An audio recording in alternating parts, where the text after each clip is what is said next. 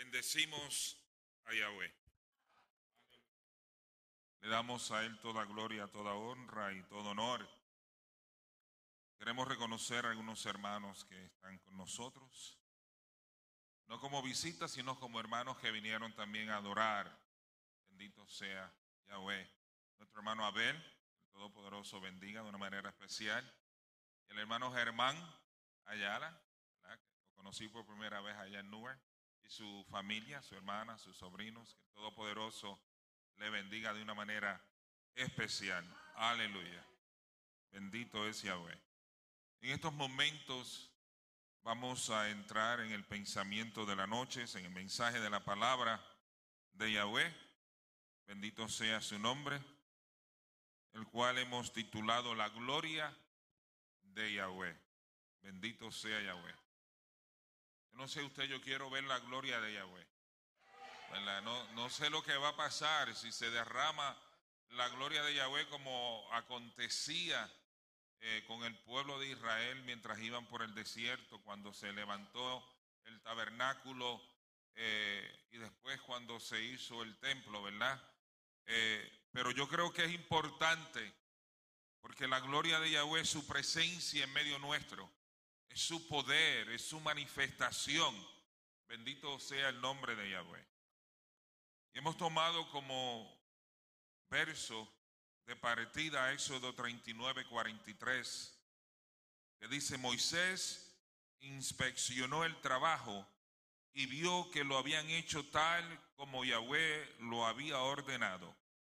Entonces Moisés los bendijo. Te damos gracias, oh Yahweh. Bendito eres tú para siempre, Padre bueno.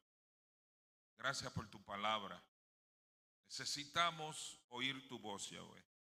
Necesitamos que tú hables a nuestras vidas en esta noche de tu santo Shabbat. Que tú nos hagas ver, aunque sea un poco de esa gloria, de ese poder, de esa presencia que estaba con aquel pueblo que tú escogiste y al cual tú le hiciste las promesas, oh Padre Celestial. Nosotros creemos que también somos hijos de esa promesa. Somos de la simiente de Abraham por fe en Yeshua, nuestro amado Salvador. En su nombre, Padre bueno, te lo imploramos. Amén. Bendecimos a Yahweh. Vemos aquí en este verso de encabezamiento que la bendición del líder, del caudillo, de Moisés sobre aquellos que tenían la responsabilidad de levantar aquel tabernáculo en el desierto, no ocurre hasta que ellos terminan la obra que le había sido asignada. Moisés inspeccionó el trabajo y cuando él entendió que todo se había hecho conforme el Eterno lo había ordenado, entonces él bendijo al pueblo. Entonces yo pienso que muchas veces no recibimos la bendición porque todavía no hemos terminado el trabajo. Todavía hay algo que debemos hacer, ¿verdad? O quizás lo que estamos haciendo no es conforme el Eterno espera que lo hagamos, ¿verdad? Cuando nosotros vemos las instrucciones que el Padre Celestial dio para la construcción del tabernáculo, fueron bastante extensas, desde el día que tenían que comenzar a levantarlo, los materiales que tenían que usar, los colores de los materiales, las medidas y todas estas cosas fueron delineadas y determinadas por el Todopoderoso. Y la palabra o la expresión conforme Yahweh lo había ordenado ocurre como más de 20 veces en el libro de Éxodo, concerniente a cómo el Padre Celestial había ordenado que se levantara este santuario. Una de las cosas que es importante recordar es que Moisés no quería caminar con este pueblo. Moisés no quería salir para ningún lado. Moisés no le interesaba llegar a la tierra prometida si la presencia de Yahweh no iba con el pueblo. ¿Right? Moisés entendía que humanamente para él era imposible llevar, como 1 millón de personas a través del desierto para introducirlos a la tierra de la promesa.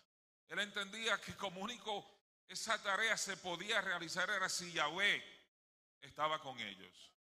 ¿Verdad? La palabra nos enseña que nosotros podemos predicar la palabra, nosotros podemos enseñar la palabra, pero quien toca las vidas, quien cambia los corazones, es el Padre Celestial. ¿Sí? Usted y yo nos podemos amanecer hablando con una persona, explicándole por la palabra de Yahweh qué es lo que Yahweh tiene para su vida, y si el corazón no recibe, si Yahweh no toca a esa persona, ¿verdad? Nuestro trabajo no ha concluido todavía, ¿verdad? No pasa la inspección. Todavía esa vida necesita ser tocada, necesita ser edificada. Y la construcción del tabernáculo o Mishkan en hebreo nos lleva a nosotros a un misterio.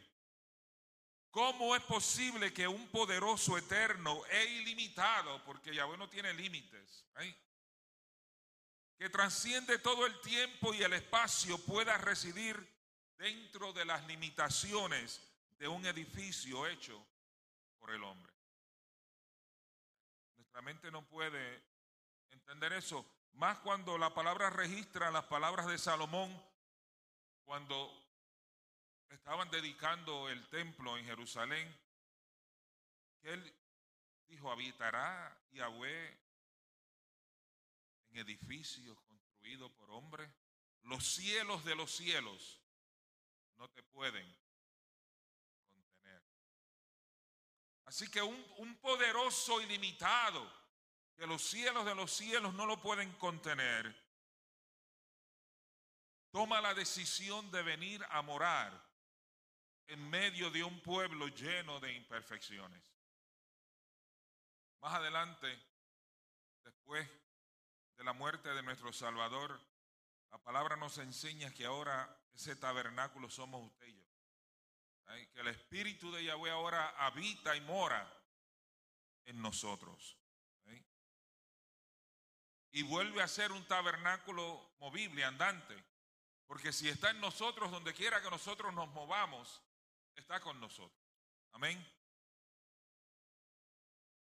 Una vez que Moisés y la gente terminaron el trabajo de construir el tabernáculo, la gloria de Yahweh llenó el lugar.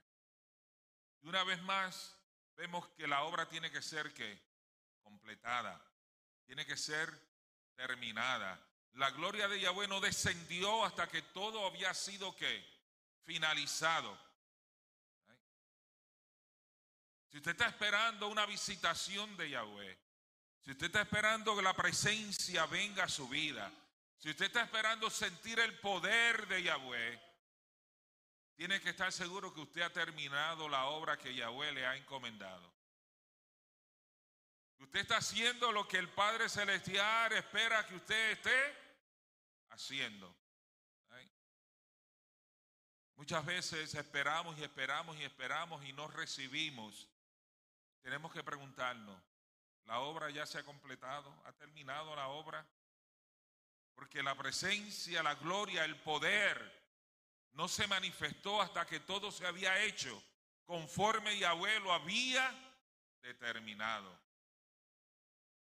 No como Moisés quería que lo hicieran, no como los hombres que se encargaron de levantarlo querían hacerlo, sino que tenía que pasar la inspección y ser exactamente como el modelo que se había mostrado. Adoramos a Yahweh. Muchas veces nosotros pensamos: la palabra de Yahweh lo dice así, pero yo lo puedo hacer de esta manera. Puedo cortar esquinas, I could cut corners, right? Yo creo que Yahweh es preciso. Cuando Yahweh dice esto tiene que ser así, Él espera que usted y yo lo hagamos de esa manera. Y hacerlo de la manera que Yahweh especifica tiene una recompensa. Es que vamos a poder ver la gloria de Yahweh manifestarse. Vamos a ver la presencia de Él venir y permanecer. Porque cuando usted y yo hacemos las cosas como Yahweh espera que deben ser hechas, Él se agrada de estar en medio de un pueblo que anda conforme a la voluntad de Él. Bendito sea su nombre para siempre. En el capítulo 40, versos 33 y 34 dice: entonces Moisés terminó el trabajo, y entonces la nube cubrió el tabernáculo de reunión, y la gloria de Yahweh llenó el tabernáculo. La palabra para gloria en Éxodo 40:34 es kabod, y está relacionado con el verbo hebreo kabed, que significa honrar, ser honrado, y es la misma palabra que se usa para el mandamiento de honrar a tu padre y a tu madre. Cuando le damos a alguien kabed, honra, significa que le damos honor o respeto, que lo tratamos como una persona de sustancia, de importancia y de gran valor. Y así es que Yahweh ordenó a los hijos de Israel y a nosotros que honremos a nuestros padres como alguien que tienen o deben tener para nosotros gran valor, ¿verdad? Yahweh eligió colocar su gloria, conocida también como la Shekinah, en el espacio finito del santuario. Su presencia era inconfundible. Cada vez que aquella gloria, aquella presencia de Yahweh descendía sobre el tabernáculo, todo el pueblo lo veía y todo el pueblo lo sabía y lo reconocía. Cuando la gloria del Eterno descendía sobre el santuario o el tabernáculo de reunión, la Escritura dice que Moisés entonces se acercaba para escuchar la voz del Eterno. Cuando Yahweh viene a un sitio y lo llena de su presencia o se manifiesta en el lugar, es porque tiene algo importante que comunicar a nuestras vidas.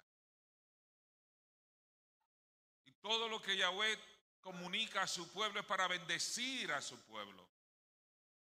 Porque aun cuando corregía a Israel, cuando llamaba a cuentas a Israel porque Israel se había desviado de los caminos del Eterno, era para bendecirlo. Porque apartarse de los caminos del Eterno lo que trae es maldición, lo que trae es castigo. Y si Yahweh los corregía para llevarlos al camino correcto nuevamente, era para sacarlos de la maldición, del castigo, y traerlos nuevamente a la bendición.